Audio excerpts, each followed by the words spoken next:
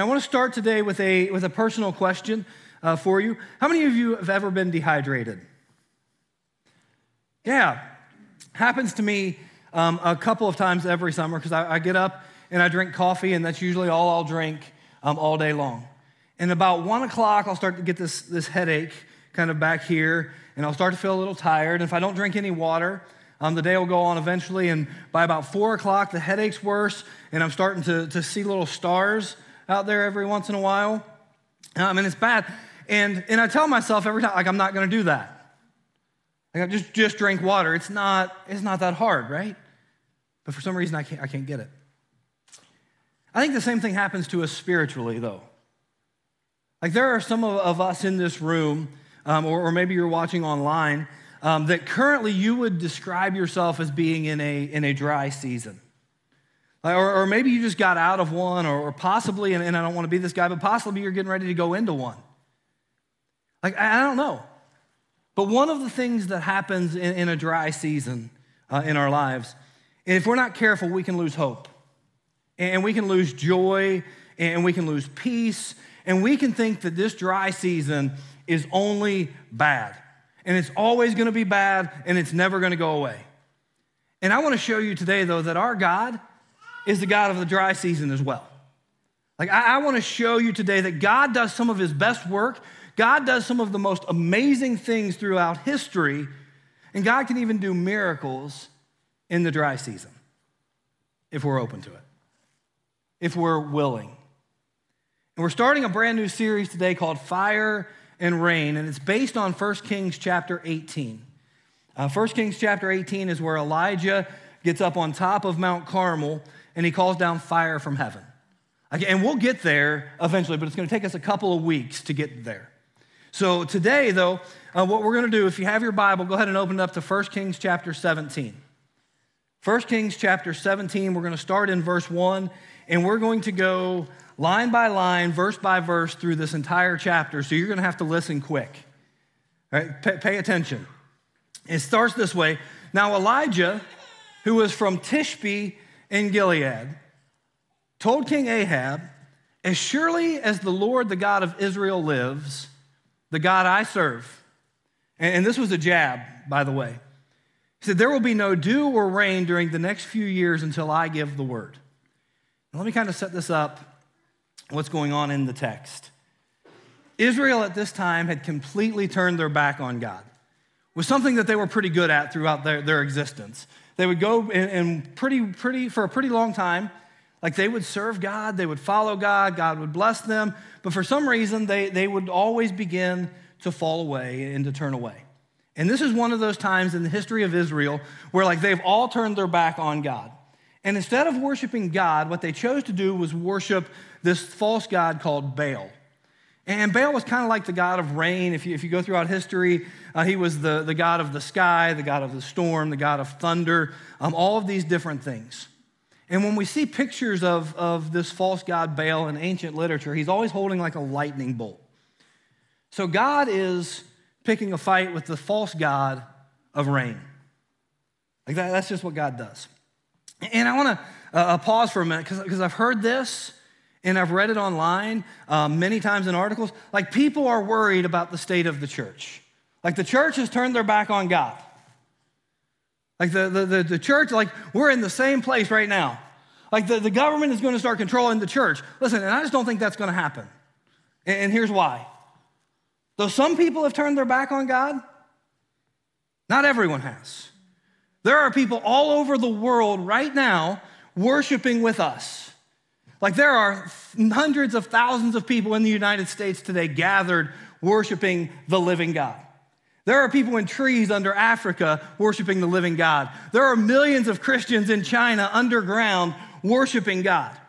So listen, so what the government does to me doesn't matter because Jesus said this. Jesus said, "I will build my church and the gates of hell will never come against it." The government's not going to stop it. I don't care where it's at. Thank you. That was free. But Israel had completely turned their back on God and they were worshiping Baal. So Elijah goes up to Ahab and says, "Hey, I serve the real God. You don't serve him. I do. And it's not going to rain until I say it's going to rain." Now, do you think Ahab took him serious? No. Like if I walked up to you today and said, hey, it's not going to rain again until Josh says it's going to rain. You're taking me to the hospital. You're having me checked in somewhere. Like Israel, listen, they were an agricultural community. Like if it doesn't rain, the crops don't grow. If the crops don't grow, they can't produce any food. If you can't produce food, you can't eat and you can't trade. So God's telling Ahab, listen, if you don't stop, if you don't straighten up, I'm going to crash your economy. How many of you know that when the economy crashes, God has our attention? It's never changed. Elijah's telling Ahab, hey, a dry season is coming. And if you've heard me preach for a while, you know that I tend to repeat myself. And it's not because I'm getting old, although I am, but it helps us to remember. And I've asked this question probably 100 times over the years, and I'm going to ask it again. And it says, everybody has a next step. What's your next step? Like what is your next step? Everybody in this room, everybody watching online, you have a next step. What's yours? Because even in the dry season, God is still going to speak to us. Even in the dry season, God's still going to call us to take our next step. That's what verse 2 says. Then the Lord said to Elijah, go to the east and hide by the Kerith Brook near where it enters the Jordan River. How awesome is that? If it's not going to rain for 3 years, is the time that we know, then the most valued commodity in the land is going to be what? Water. Right? He's going to need water. And God gets very specific with Elijah. We saw a couple weeks ago, if you were here or you watched, with Philip in the book of Acts, that God wasn't very specific. God just kind of pointed him in a direction and said, hey, I want you to go. Go south to the road. All right. And he did. But with Elijah here, God is very direct, very specific on what he wants him to do. He says, hey, I want you to go east to the Kerith Brook. All right, God, that's a pretty big brook. Where do you want me to go? Right to where it enters the Jordan River. See, sometimes God tells us exactly what we need to do and where we need to go. Sometimes he does that. Sometimes he just points us in the right direction. Says, hey, go. But it's always in an effort to get us to take our next step. It's always in an effort to draw us closer to him. Like, see, I believe God wants us to know his will for our lives. So many times, so many people spend their lives searching for God's will. Like, I want to know, like, God's not trying to keep it a secret. God's just asking you to take that next step. And the more steps you take, the more it's going to be revealed. Like, he's not a God that's up there saying, hey, you do my will, but I'm going to hide it from you, and when you don't get it right, I'm going to punish you. Like, that's not the way God works. Sometimes this, by taking our next step, is where it's going to lead to a place where God's going to provide for us when everyone else is without. And this is kind of where it gets crazy. He says, drink from the brook and eat what the ravens bring you, for I've commanded them to bring you food.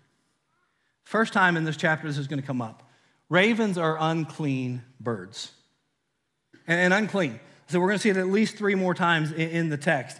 But God is going to send an unclean bird to feed him. And if I'm Elijah at this point, I'm like, God, can't you send me an eagle? Like or something, they're majestic, like they're nice, they look clean, like ravens are gross. Or maybe a parrot, like I can talk to it. Like, I don't know. But an unclean bird. Well, listen, God can use some things that people call unclean to sustain us in a dry season. So Elijah did as the Lord told him, and he just took his next step. He said, God, I'm going to do what you tell me to do. He could have said, wait, no, God, here's what I'm going to do. I'm going to pray. I'm going to stay here in the desert, and I'm going to pray, God, and you're going to provide for me. I'm just trusting you, God, and because I know you're a good God, I'm just going to stay right here. And you know what would have happened if he'd have done that? He'd have died. Like, he would have died. Because God told him the next step that you need to take isn't to stay in the desert and pray. And prayer is never a bad thing. The next step is not to just sit in the desert and trust me. The next step that you have to take is one of obedience, to walk and to go where I tell you to go. And it says, then he camped beside the Kerith Brook, just as God said, east of the Jordan. The ravens brought him bread and meat each morning and evening, and he drank from the brook. This is a great, like, I would love this. Like, send me on a sabbatical there. Like, you're just sitting by the water, birds are bringing you food, like everyone else is just dying. Like, you're being fed and taken care of. Like, that's awesome. Like, but it says, but after a while, the brook dried up. Nobody likes to run out. Have you ever been scared of running out of something? Like you look at your bank and there's more a month than there is money.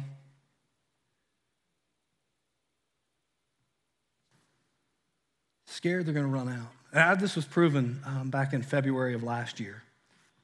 I remember going to Walmart and buying a 12-pack of toilet paper and thinking, man, this is great. It was on sale. And then COVID hit. And I would go to the store and the shelves were empty. But I was like, man, I'm good. Like, I got a 12-pack. And I went back the next week and the shelves were still empty. And I'm like, I'm all right, so I got 8. And I went to Taco Bell and I had 4.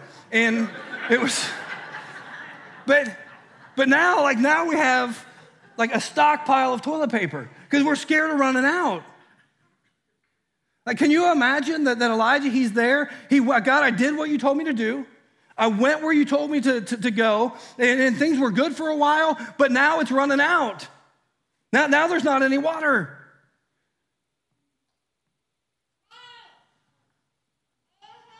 See, God, I'm here because you told me to be here.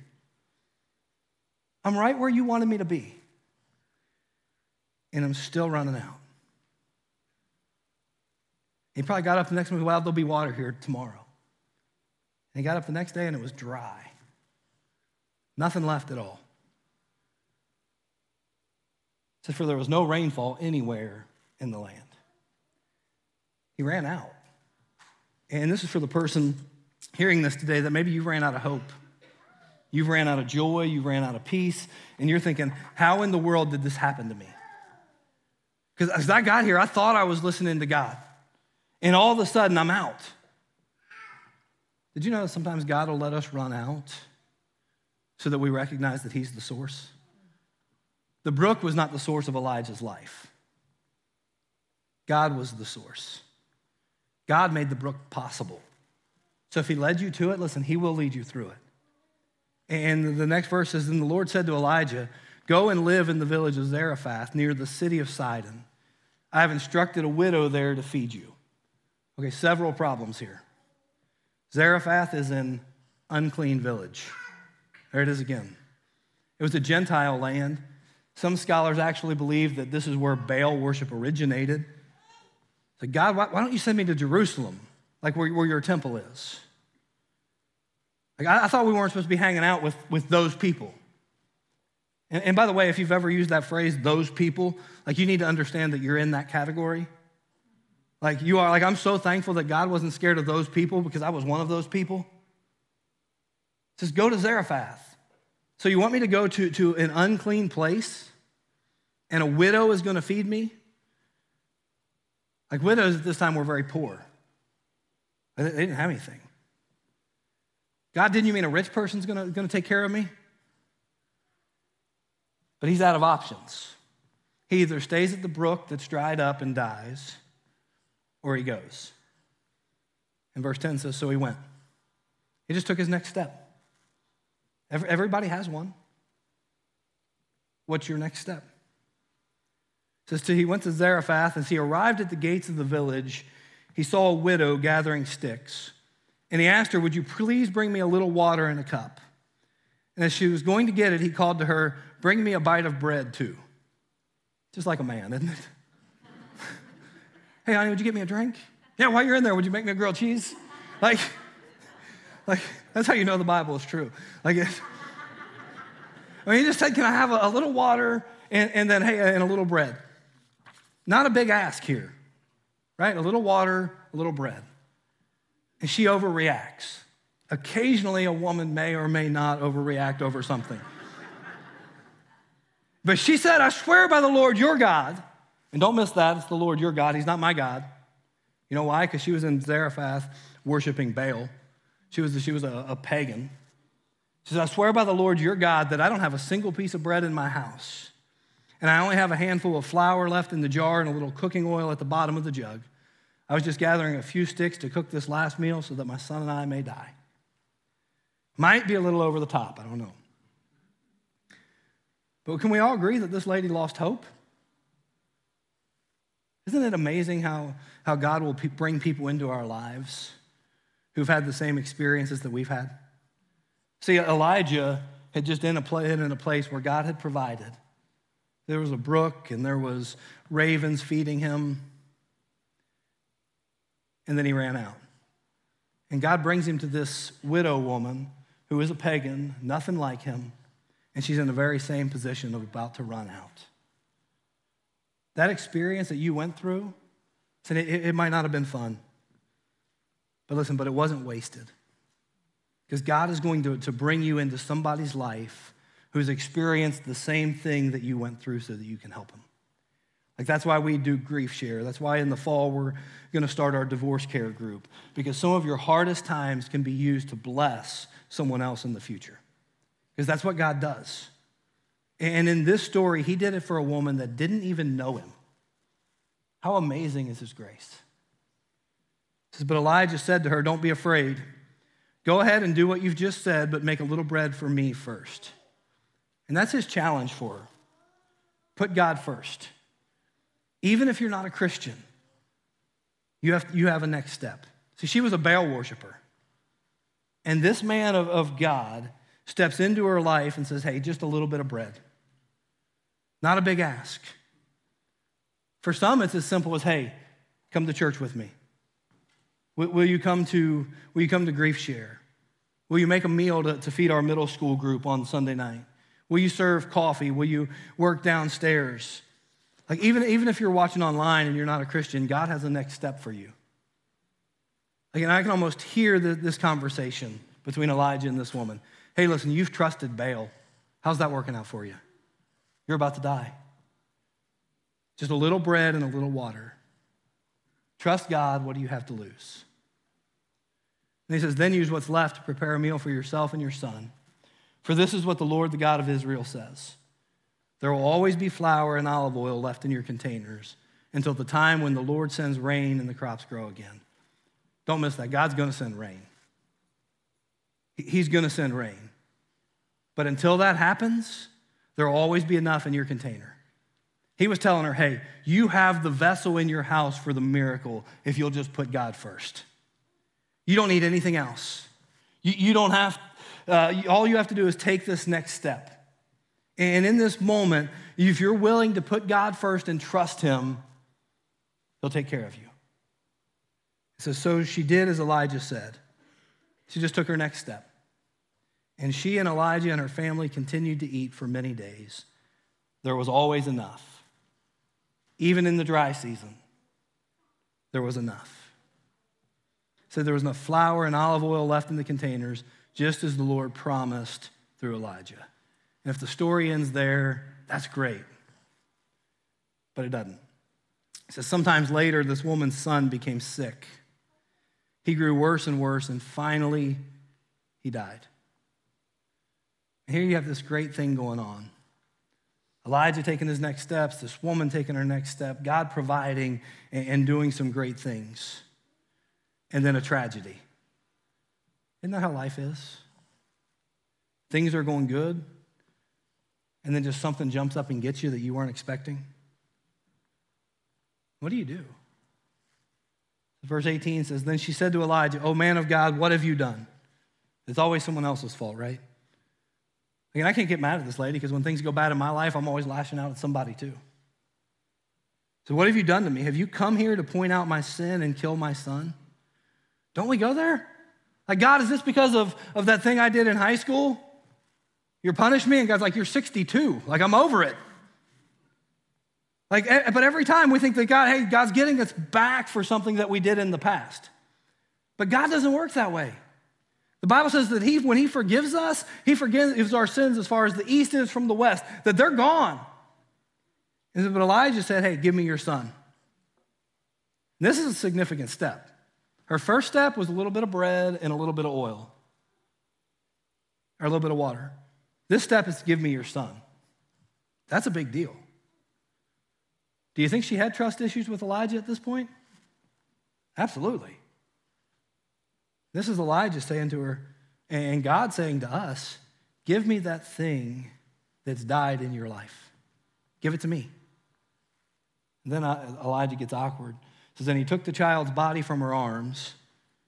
Wait, again, a dead body was unclean. Elijah couldn't have touched a dead body. He couldn't have been in the same room with a dead body. Elijah, you can't touch that. It's unclean. Unclean birds, unclean place, unclean woman, unclean body. And he takes the unclean body in his arms. And I think this is God saying, listen, I don't care how unclean you think you are. I don't care how bad you think you've messed up or how much of a mess that your life is. I'm not afraid to take everything unclean about you in my arms. I'm not afraid to love you. I'm not afraid to grow you. And we see it repeated over and over again, that no matter how unclean we think something is, God can take care of it. It says, then Elijah took him in his arms, carried him up the stairs to a room where he was staying, and laid his body on the bed. Then Elijah cried out to the Lord, O Lord my God, why have you brought tragedy on this widow who has opened up her home to me, causing her son to die? Have you ever heard someone say, hey, don't question God? Elijah didn't get that memo. Like, did you know it's okay to question God? Some people say, well, what about Job? Yeah, well, God got mad at Job because Job was questioning out of a self-righteousness. Hey, God, I've been so good. God, I've followed you. God, I've done all of these things. Why is this happening to me? God got upset at Job not because he was questioning God, but because he was self-righteous in it. Like Elijah's like, God, why have you brought this tragedy on this widow? And why I think it's okay to question God, I just think there's a better question than why. And say, God, what are you up to? God, what are you going to do? God, you led me here. I wouldn't even know these people. So what do you have planned? God brought Elijah out of solitude and into a relationship during the dry season. And you can trust the relationships that are formed in the dry season. It says, and he stretched himself out over the child 3 times and cries out to the Lord, O Lord my God, please let this child's life return to him. He was asking for the impossible. He was asking for something that if you go back through Scripture, like there has not been a resurrection before.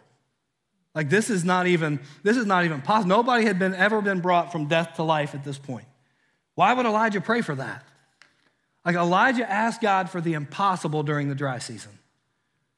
See, the dry season's an opportunity to see the impossible in our lives. It says the Lord heard Elijah's prayer and the life of the child returned and he revived. Then Elijah brought him down from the upper room and gave him to his mother. Look, he said, your son is alive.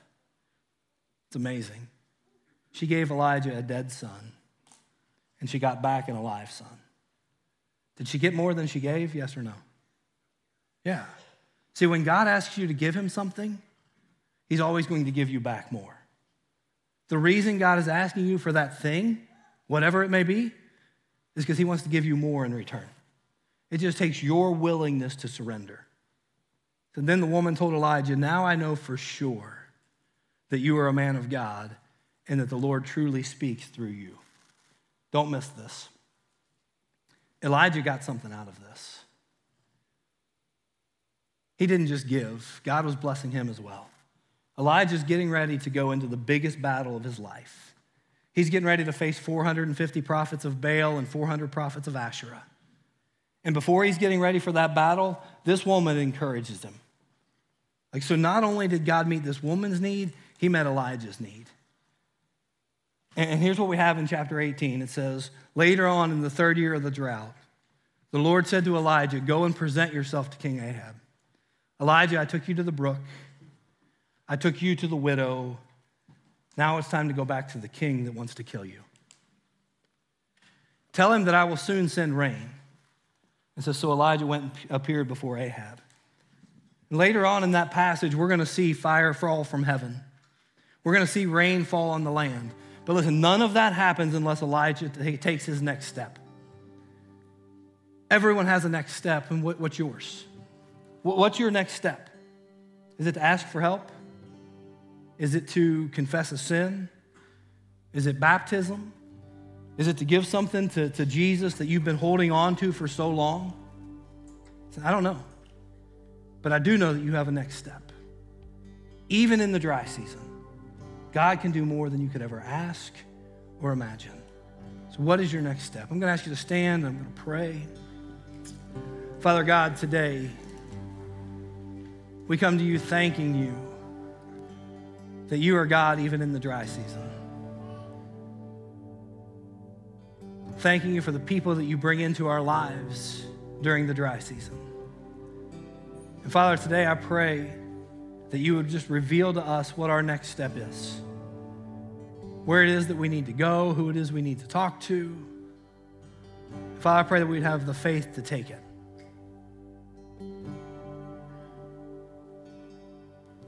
Father, I thank you today that we don't have to live in fear. Fear of what's going to happen to the church, fear of what's going to happen in our lives, fear of anything, God, because you've promised us through Jesus Christ that you've got it taken care of. You've promised us, God, that if we'll take our next step, you'll lead us to that place that you will provide.